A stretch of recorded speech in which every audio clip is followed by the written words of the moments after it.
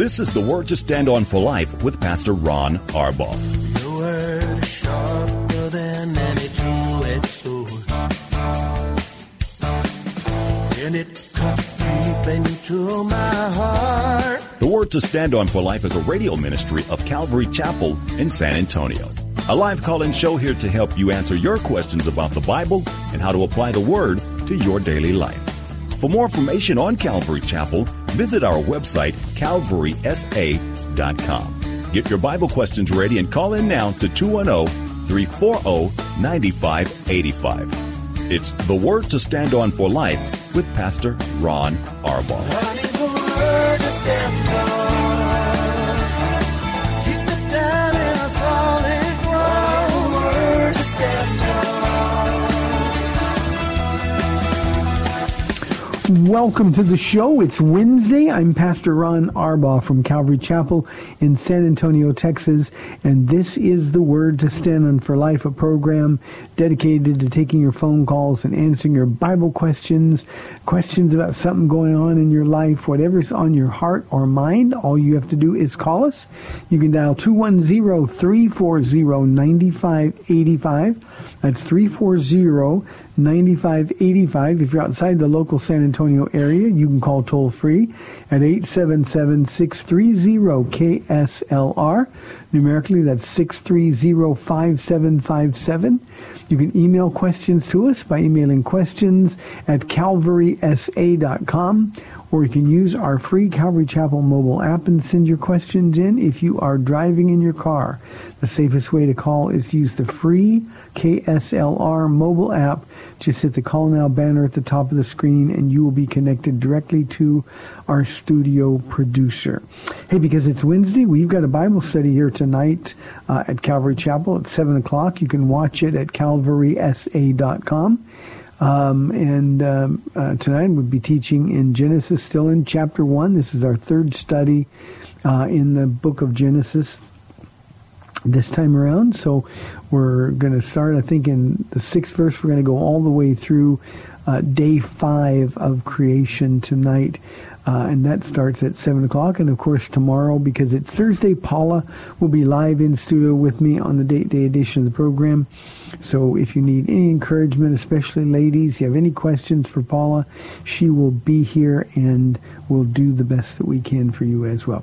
Let's get right to the questions that have been sent in. I wanted to finish with a question that I started on right at the end of the program yesterday and didn't get enough time to do it justice. But it was a question from our mobile app that came from Chip. And he's talking about applying 2 Corinthians chapter 6, verse 14 when dealing with politics and dating. Now, Chip, I've never had this question asked about being unequally yoked with politics. But with the dating and marrying and those kind of things, this is so important. The verse says, do not be yoked together with unbelievers, for what do righteousness and wickedness have in common, or what fellowship can light have with darkness? Now, I think I answered the question basically, but the one thing I really want to deal with here is the pain that, as a pastor, I've experienced over the years from people who went headlong into these unequally yoked relationships. By that I mean a believer and an unbeliever. There are some unequally yoked relationships even where both are believers, where one person is sort of hoping to get to heaven and the other person really wants to dig in. And there's always so much pain, more pain than I can communicate. And this is, and I think I mentioned this yesterday, this is one of the passages of Scripture that almost nobody will listen to. God loves you. He's trying to save you some pain. And yet we get involved emotionally with somebody. We see somebody who is attractive to us. And we just think, well, it'll be different. Or maybe I'll save him or I'll save her. And there's never, ever a positive result. Never, ever is there a positive result. There's always going to be pain. Now, it is true that many of the unbelieving spouses come to faith in Jesus Christ. But it's after years and years, it's after years and years of pain that the people have to deal with. There's just no benefit at all, Chip, in being emotionally involved with somebody who doesn't love Jesus. It's an impossible concept for me. And as an unbeliever, I wouldn't have believed it. My pain as a pastor is all the believers who simply discount this. It's almost like, well, God doesn't want me to be happy. It's not that. He wants you to be happy. He wants your life to be filled with joy. And it just can't happen when one person in a marriage is committed to Jesus, the other wants nothing to do with that Jesus. There's simply no common ground, and these relationships do nothing but break hearts and cause pain. So I wanted to emphasize that on the program today, Chip, and I had to rush through a little bit yesterday. I was laughing a little bit earlier with this idea of being unequally yoked in politics. I don't think there'd be anybody we could do anything at all with. So I hope that answers your question sufficiently. The other context that I'll talk about that passage in is when we enter business relationships. When we enter a business relationship with an unbeliever, our goals are different, our methods are different. So this is just God trying to spare us all kinds of pain. So I hope that is enough, Chip. Thank you. Alfred has a criticism of me. He said, Pastor Ron, you talk about going to church like it matters for salvation. There are so many churches that teach bad doctrine or are hiding the truth that I've decided not to go at all. My standards must be too high. And if I'm reading your question right, Alfred, that last part was sarcasm, maybe tongue-in-cheek. Your standards are too high. Here's the thing. It's not like we have a choice. And whenever I hear somebody who responds as you did with this question or this statement, Alfred, I think we forget who he is and who we are.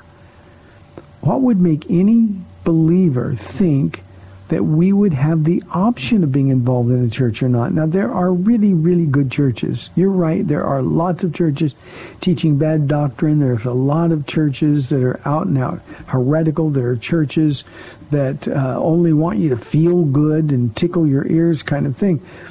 But we have to invest in the effort to find a church where we can plug in. You see, church is where we use the gifts that God has given us. Church is where we are ministered to by others through their gifts. Church is a family. Alfred, you obviously don't come here to Calvary Chapel, but these people are my family. And this is a wonderful place to be. Does it mean that if we don't go to church, we're not saved? No, not necessarily.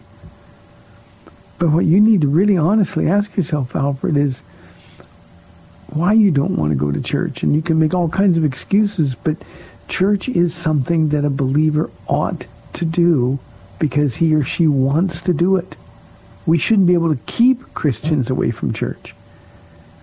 And I fear, Alfred, that we have had so many people culturalized. Well, Sunday's my only day off. I work so hard. I've got other things that I could do with my time.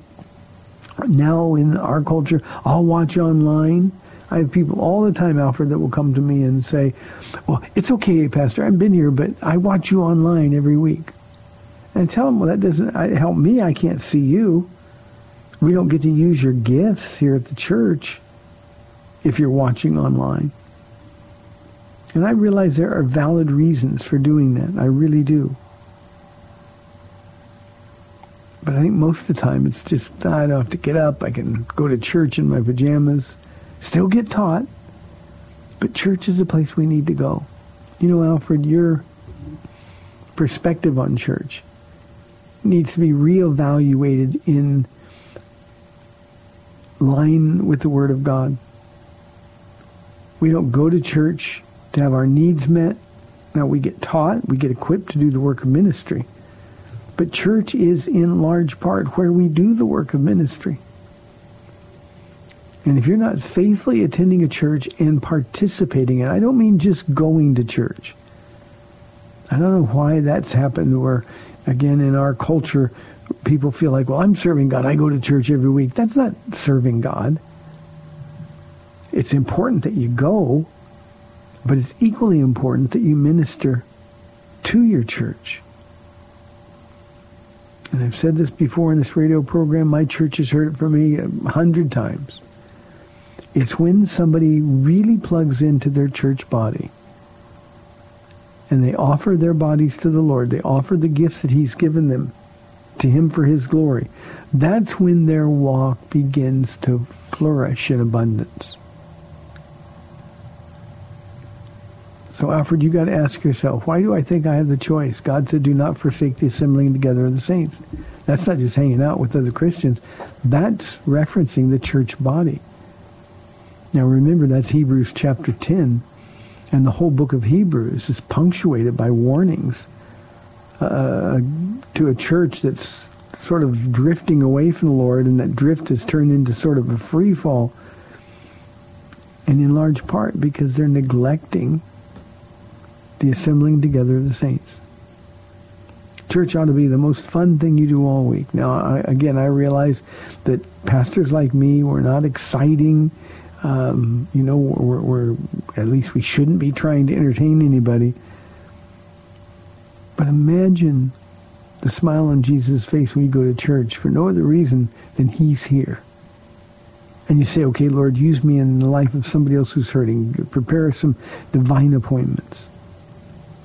When you get the opportunity to pray for people, to pray with people. Every week we have people come forward. Everybody in the church has an opportunity, seeing who comes forward. They have an opportunity to give them a hug and pray for them.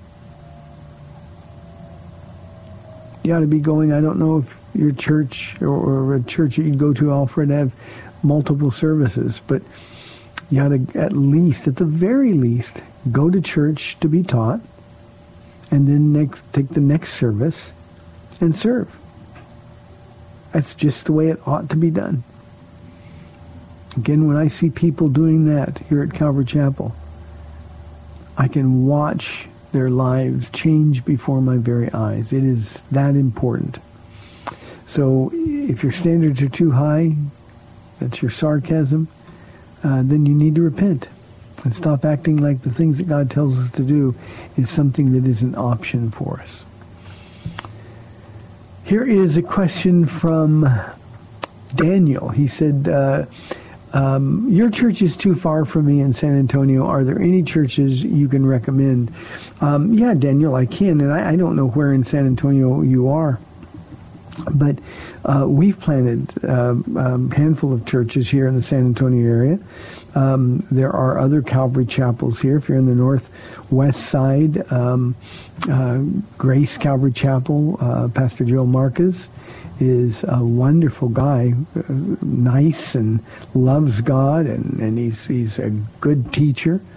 On the far northwest side, we planted a church, Pastor Ellis Goins and his family out there, and I've known Ellis for 13 years, and he's somebody that would you could depend on, for teaching the Word. Church that we have in north central San Antonio, Calvary Chapel Solid Rock, Pastor Troy Neely. Troy was with me for 10 years before he went out and started the church. So I know you're going to get taught well there. If you're on the other end of church in New Braunfels or San Marcos, there are churches. If you're on the south side, we've got a Calvary Chapel. It's a small one, but we've got a Calvary Chapel south side, Pastor Joel Ortega. So we've got churches all over the place. I'm forgetting, we got one on the east side, Pastor Anton and his wife Misty. So we've got churches spread all over San Antonio. There's no reason for you not to be involved in one of those churches. I know all of those people. I know their hearts. And Daniel, you will be blessed. Just go and get involved. Go and get involved. Thanks for the question. Roberta says, can I explain 2 Thessalonians chapter 2, verse 7? I hope so, Roberta. Let me read it first. This is Paul writing to the churches in Thessalonica. He says, "For the secret power of lawlessness is already at work, but the one who now holds it back will continue to do so until he is taken out of the way." This is a passage of Scripture, Roberta, that deals with the rapture of the church. And the secret power of lawlessness is the power of evil, and it's at work in our life. But now the Holy Spirit is restraining it. I like the word restraining it better from the King James. He is the restrainer. He is, and it doesn't seem like it in our world because things are so dark, so evil. It doesn't seem possible that the Holy Spirit is restraining evil. In other words, evil seems like it's out of control, but God says, I've got a governor on it. It's going to be okay. And what that means is until the Holy Spirit is no longer working in his capacity to restrain evil, then things aren't going to be too bad. Now, the idea here, Roberta, is that when the rapture of the church comes, we'll be taken away. There'll be no light left. I know that's hard to imagine, but there'll be no light left at all in this world. And it's because the Holy Spirit working through the church, converted believers, born-again Christians, we are an impediment to the works of evil, to the darkness that's at hand. I know, again, it doesn't feel like we're holding it back, but we really are. How much worse would things be if, in fact, we weren't here, where there was no resistance, where there was no evangelizing, where there was no conviction? You know what it would be like? It'd be like the times of Noah, where Genesis says every inclination of man's heart was only evil all the time. And those are important connector words. Only, all. And that's what it would be like. Jesus said it's going to be like that when Jesus returns. Just as it was in the days of Noah, people are going to be partying, they're going to be giving in marriage and completely oblivious to the things of God. And that's when judgment is going to come. So, Roberta, here's what's going to happen as we get closer to the last days, and we are in the last days now. As we get closer and closer to that moment where Jesus is going to come and get his church, 2 Timothy chapter 3 says things are going to get much worse than they are now. Until the time comes when the rapture of the church happens, and then light goes away. I don't know if you've ever been in such darkness, Roberta, that you can't even see your hand in front of your face. Well, in a spiritual sense, a moral sense, that's what's going to be like when the church is taken away. It's going to be good riddance. Those Christians are gone. And they're going to come up with some plausible explanation why Christians weren't worthy of going into the next phase of the world, sort of a cleansing, and yet the world is going to get darker and darker and darker. And that's because the little bit of light that still remains in these last days has been taken away. So that's what it's all about, Roberta. If you want a more detailed explanation, you can go to calvarysa.com and you can either look at my notes on that chapter, or you can listen to the teaching that we did. Everything we have, all of our resources are free on the website, so you're more than welcome to have them. Phones are quiet. We'd love your calls, 340-9585 or toll-free 877-630-KSLR. JT asks, do you hold that God only speaks through his word, or do you think God also speaks to us in other ways? JT, I think God speaks to us in lots of ways. Now, two things are important to remember. Overwhelmingly, God speaks to us through his word. Overwhelmingly. And if I was to put a percent on it, I'd say 95%. But the idea is the other ways that God speaks. When he speaks to your heart, there's times when God has spoken in my heart. Not in an audible voice sense, but it was so powerful, so profound that it was as though it was audible. But you see, if I didn't know his word, I wouldn't be able to test those spirits. So everything that we think we hear God speak to our heart needs to be then validated by the word of God. That's why John says in 1 John chapter 4, verse 1, that we're to test the spirits, because not every spirit is from God. We're completely impotent when it comes to testing the spirits if we don't know the word of God. So God speaks to us in his word overwhelmingly. He also speaks to us through just our times of quiet with the Lord, times when we go out to seek him and he'll speak to our heart. He'll also speak to us occasionally, JT, through other people. Now, it's not a prophet kind of other people that I'm talking about. It's just God will use somebody in a normal conversation, or maybe somebody will come to say, God's really had you on my heart and I've been praying for you. And then they'll say something without even knowing what they're saying, and it will confirm or affirm something that God has been speaking to your heart about. I also think occasionally God speaks to us through circumstances. The Apostle Paul wanted to go into the province of Asia to proclaim the gospel where it had never been proclaimed. And he believed with all of his heart that's what God wanted him to do. But on three occasions, the Spirit forbid him. The Spirit stopped him. Circumstances made it impossible for him to go. And so he listened to that voice and went another direction. And yet God would later send him to Asia Minor. That's Ephesus and the churches in the Revelation, 7 churches in Revelation, and he would send him there. And Paul describes the ministry there as a great door of effective ministry has been opened.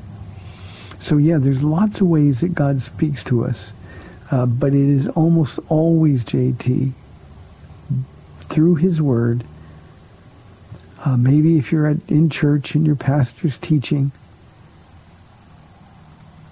and God's got a word for you, it's like he's speaking to you and nobody else. So God can speak a lot of ways, but it's, again, almost always, and it is overwhelmingly through his word. And I know I'm repeating myself, but it's so important. If you don't know God's word, if you're not spending time in it, then you're not going to hear the voice of God. You may hear deceiving voices, but you're not going to hear the voice of God. When you invest in his word, God will reward that. We reap what we sow. If we sow to the Spirit, we reap from the Spirit. And God will speak to you. So, JT, I hope that answers your question. I have, and I said this yesterday in the program, I've been saved now this month. In fact, next week, it will be 29 years that I've been saved. And I'll bet I've heard God's voice, and again, not audibly, but spoken in such a way that was so profound and so pointed at a particular direction or particular thing that I've been wrestling with, that I knew it was him. I'll bet I've heard that maybe 20 times. I'm just guessing on the number. One was to come here to San Antonio. The call to be a pastor before that. I just knew.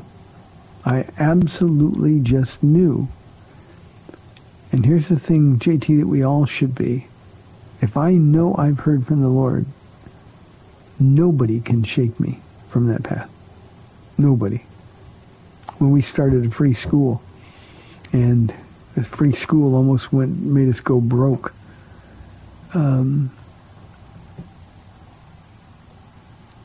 It looked like I'd made the worst decision ever. And yet I knew I heard from the Lord. And this is, as you know, our 20th year of our free school. So, and that's just one example of many, Malta Medical and so many other things. I'm, in fact, going to the Philippines this year in August, the end of August, early part of September. And, I just don't travel. I don't like it. I don't travel well when I travel. One day we were here in a pastor's discipleship class. And we're talking about opportunities, and the Lord was just sort of, you're not hearing me. You're going to go, because I just automatically rule out any trips. And he said, I want you there. So I know I'm going. I know I'm going to be okay because he wants me to be there. But it's just, again, you have to know the Word of God. JT, I love the opportunity to talk about that, so thanks for giving that opportunity. We've got 30 minutes left in the program. We'd love to have your calls and questions, 340-9585 or toll-free 877-630-KSLR. We'll be back in 2 minutes. Got a question for Pastor Ron and the Word to Stand On for Life? You can send it to him via email at pastorronksLR@gmail.com. That's pastorronksLR@gmail.com. I need the Word to stand on. Keep us down in a solid ground. Word to stand on. Welcome back to the Word to Stand On for Life. We're taking your calls at 340-9585 or toll-free 877-630-KSLR.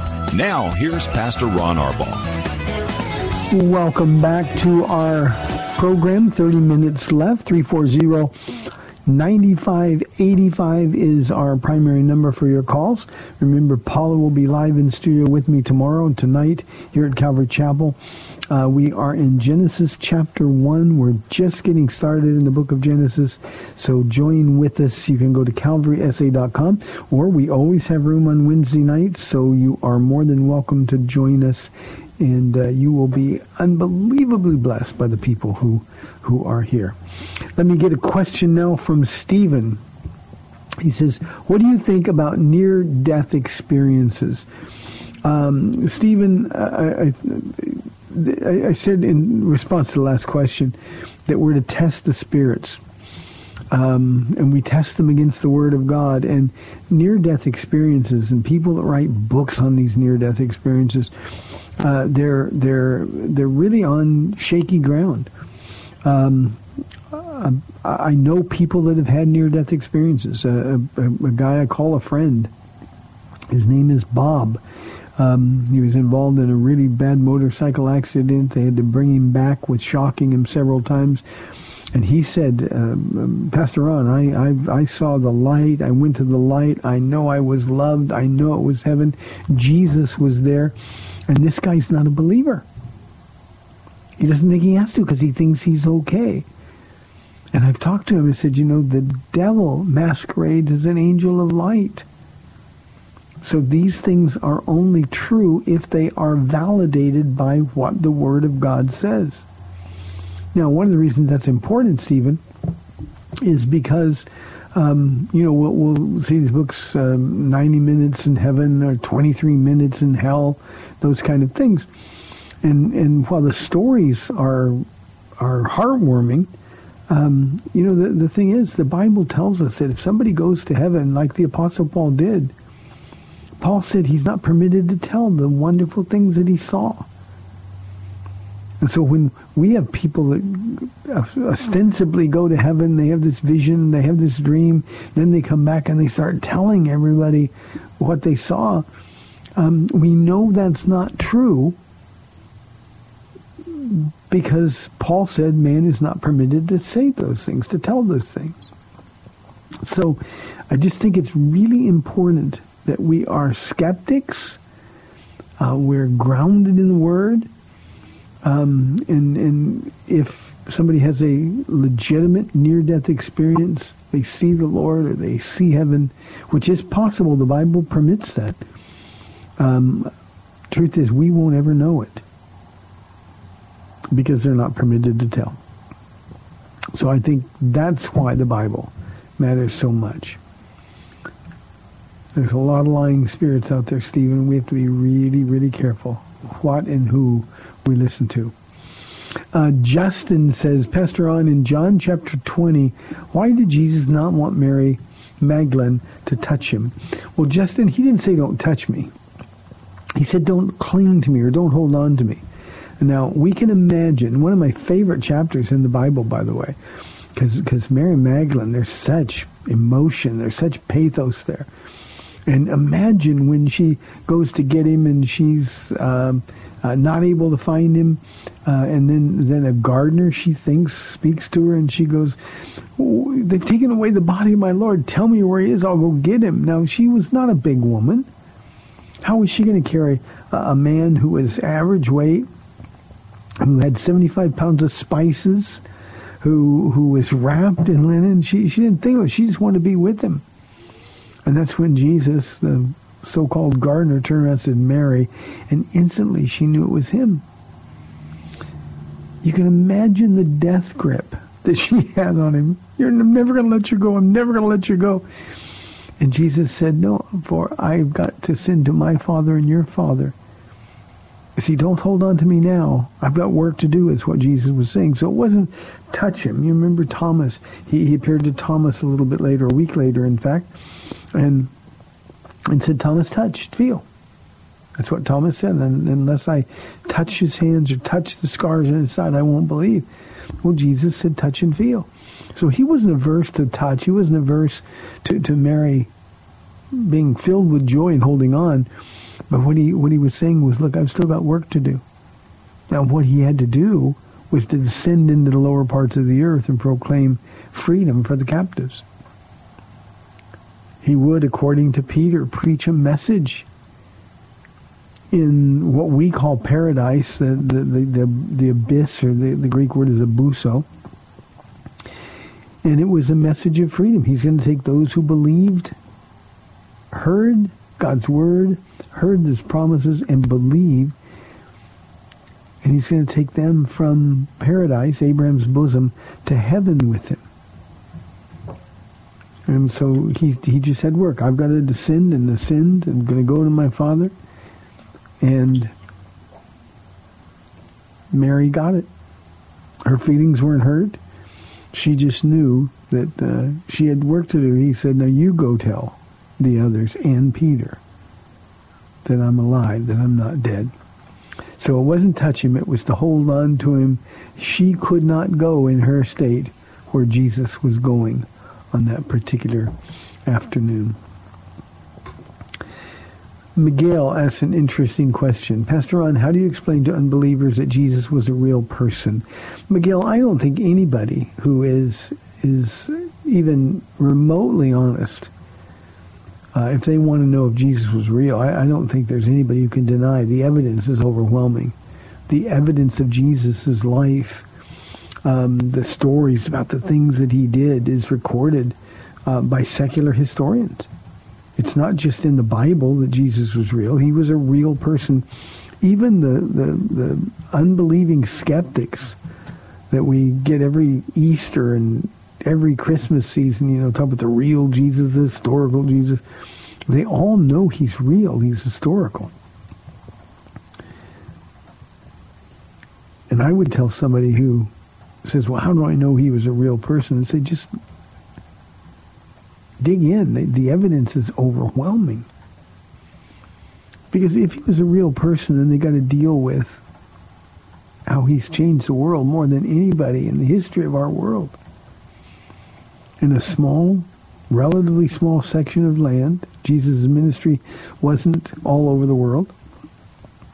With a relative few number of followers, this man changed the whole world. Now, how could he do that if he wasn't real? Secondly, how could he do that unless God was with him? That's what Nicodemus said when he came to him. We know that you're a man sent by God. Otherwise, nobody could do the things that you're doing. And so the evidence for Jesus' life is overwhelming. The evidence for his murder, his death, is overwhelming.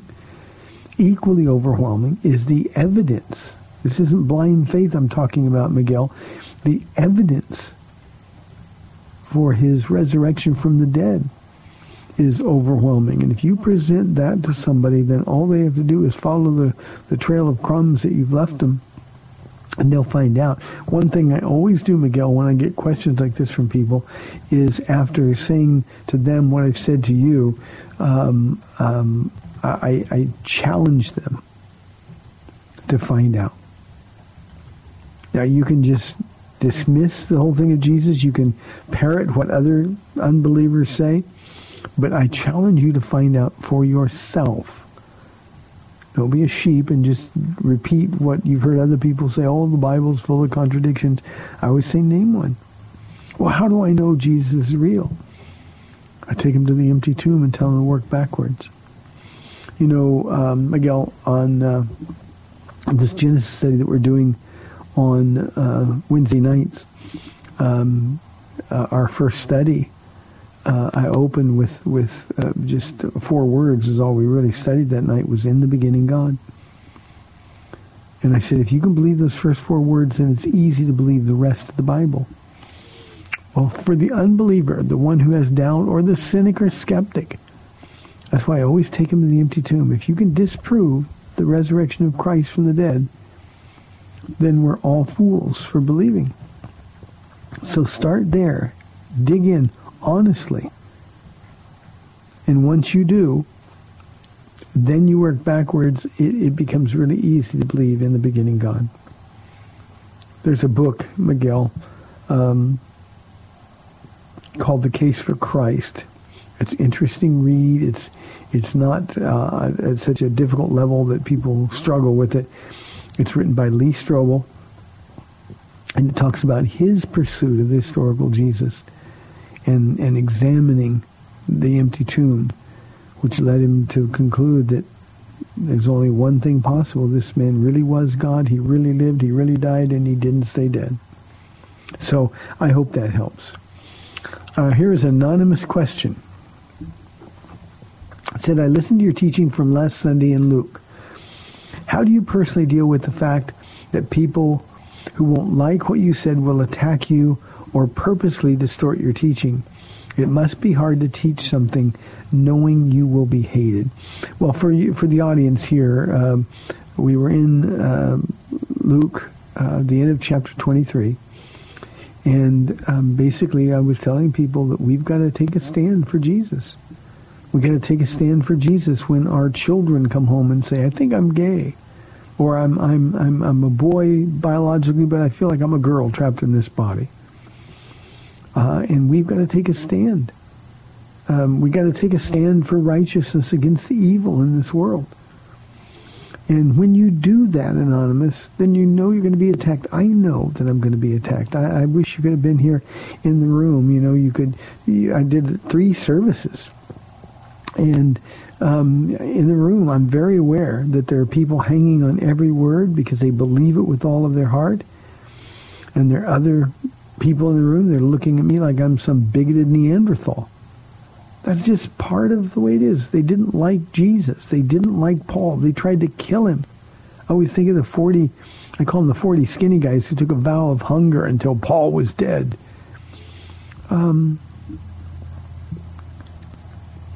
That's just part and parcel of sharing the gospel. The world that we live in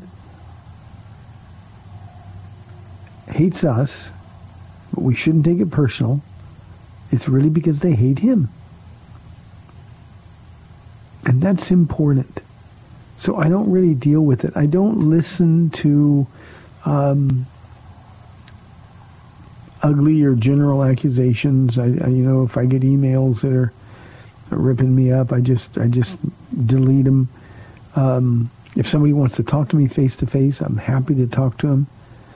But I'm not going to worry about what people say about me online. I do not have any connections to social media at all. I don't tweet. I don't do Facebook. I don't do Snapchat or Instagram or any of the other things.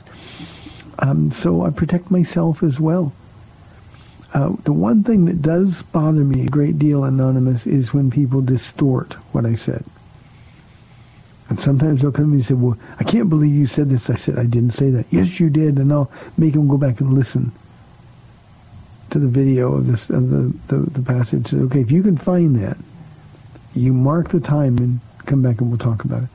But I know what I say when I'm up there, unless I misspeak, and we all misspeak occasionally. Unless I misspeak, I know what I've said. I also understand that people don't always hear what I say. My pastor once told me that when he preaches a sermon, there's always 3 sermons. He said the one people hear, the one he thinks he gave, and then the real one. And so people who aren't really good listeners are going to distort it. If they are not distorting it intentionally, I can deal with that, no problem. But if they're distorting it intentionally, then that's something that is upsetting to me. It's not hard to teach something I know where I'm going to be attacked. I just feel like that's my job, and I've got to do my job, and I'm in pretty good company if they are offended by what I said. Now, it's never my intention to offend, but if they are offended, it's on them, and it's not on me. So I hope that helps. Samuel says, can you explain why pastors do all the talking in church and regular people get no input? Well, Samuel, pastors do all the talking because that's the way the service is structured. We teach God's Word. And it wouldn't be very effective if I teach a verse and say, okay, so what do you think out there in the audience? And suddenly we got people shouting across the room. The Bible calls pastors a gift to the church, Ephesians chapter 4. You need to be taught. And ostensibly the pastor studied to show himself approved, a workman rightly dividing the word. And then he's using his gift, supernatural gift of teaching, to communicate what God's put in his heart. So, regular people get input, but it's just not in front of a crowd. Sometimes, Samuel, when I get this question or get comments like this, usually it's from somebody, and since I don't know you, please don't take this personal if I'm wrong, but usually this is somebody who thinks they really have something to say. Well, everybody listen to the pastor. I think they should listen to me. And usually that's pride and ego and arrogance that's playing in. So if you want input, talk to your pastor.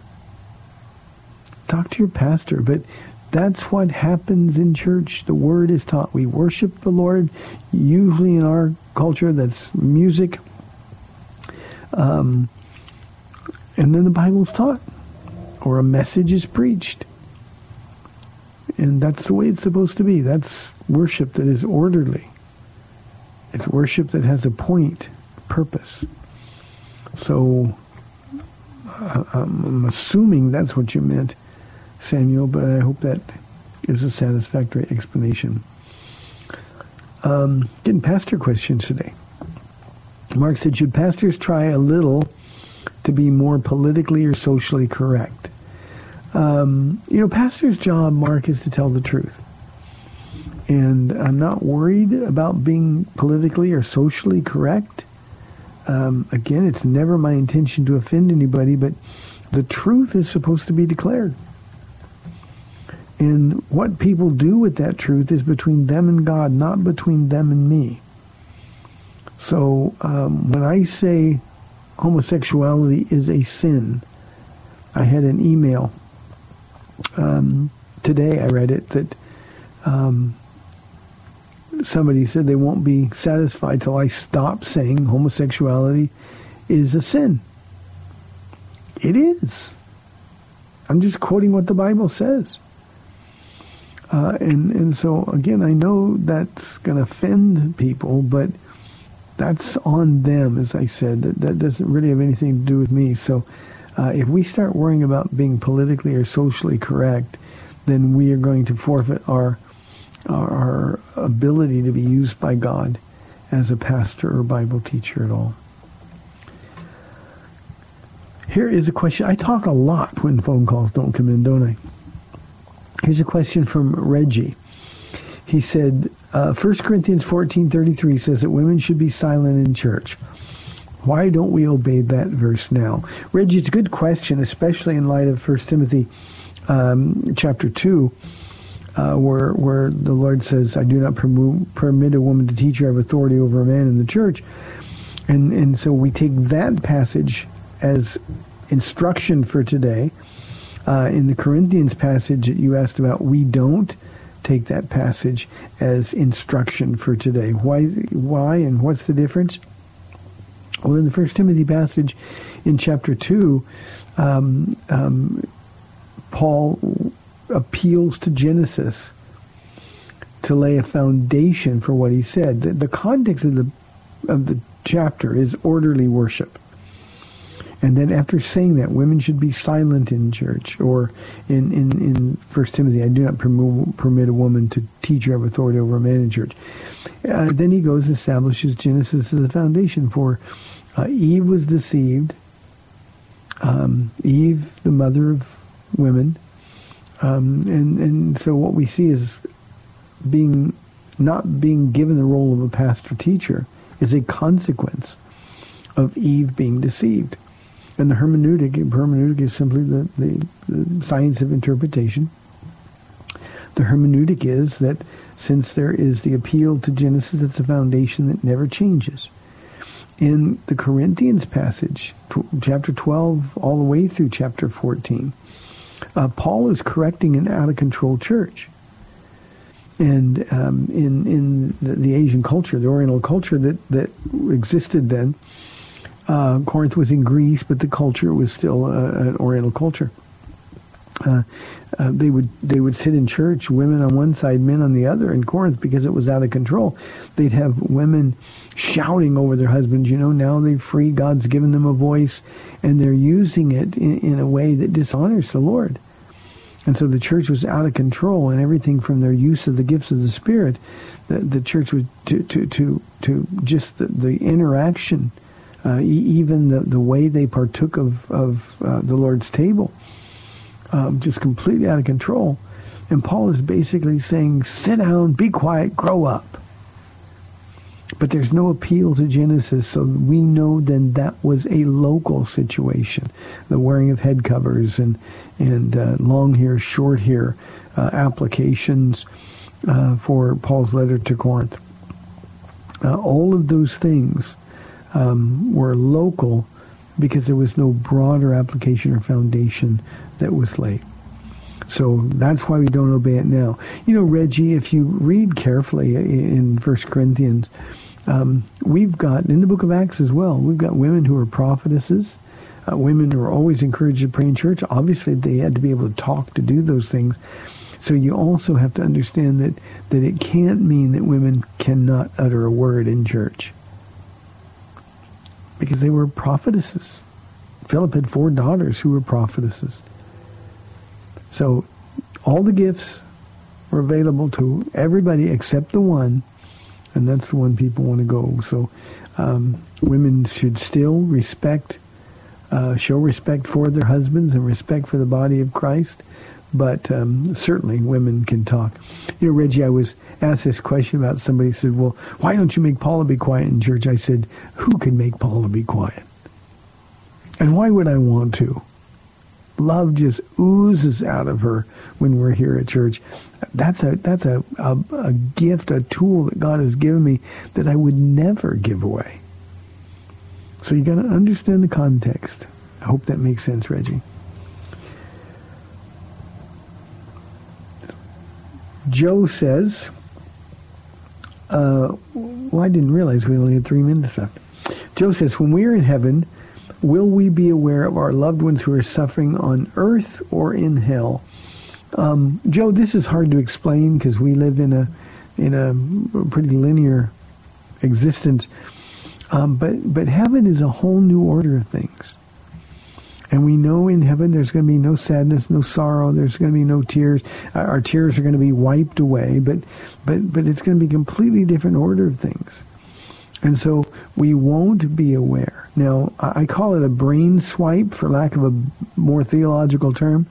When we are in the presence of the Lord, when we're in heaven with Him, and we're experiencing that whole new order of things, then we're going to lose all memory of the things that would cause us pain. And certainly we would all be in pain if we knew we had loved ones who were being tormented in hell. But all of that is going to be put away, and we're not going to remember those things. If, we go to funerals, you always hear things like, well, I know he or she is looking down on me, making sure nothing happens or taking care of me. That's not true. They're looking at Jesus. So, Joe, when you get to heaven, the one thing that you're going to do forever is stare into those eyes. And I don't mean that in a sense like, okay, great, I'm going to stare in his eyes forever and ever and ever. But you won't want to turn your gaze away. You're going to hear the voice. It sounds like many rushing waters. You're going to hear teaching and explanations for things. We're going to learn every minute of every timeless day. The one thing we won't do is look at all of the chaos going on here on earth. Can you imagine, Joe, for even a moment, somebody at the wedding supper of the Lamb being called out and saying, I need you to check this out. Your loved ones are on earth and they're having a hard time. We're going to be completely devoted to Jesus. Completely devoted to Jesus. And it's going to be the one thing, the only thing that we really forever want to do. So, Joe, I hope that answers your question. Well, that finishes our time today. Phones were quiet, but I hope you enjoyed the program. I'm Pastor Ron Arbaugh from Calvary Chapel in San Antonio, Texas. You've been listening to The Word to Stand On for Life. Tonight, 7 o'clock, Genesis chapter 1, beginning in verse 6. Tomorrow, Paul will be live in studio. May the Lord bless you and keep you. See you tomorrow. Thanks for spending this time with Calvary Chapel's The Word to Stand On for Life with Pastor Ron Arbaugh. The Word to Stand On for Life is on every weekday afternoon at 4, and Pastor Ron invites you to find out more about Calvary Chapel at calvarysa.com. The Word to Stand On for Life was sponsored by Calvary Chapel of San Antonio.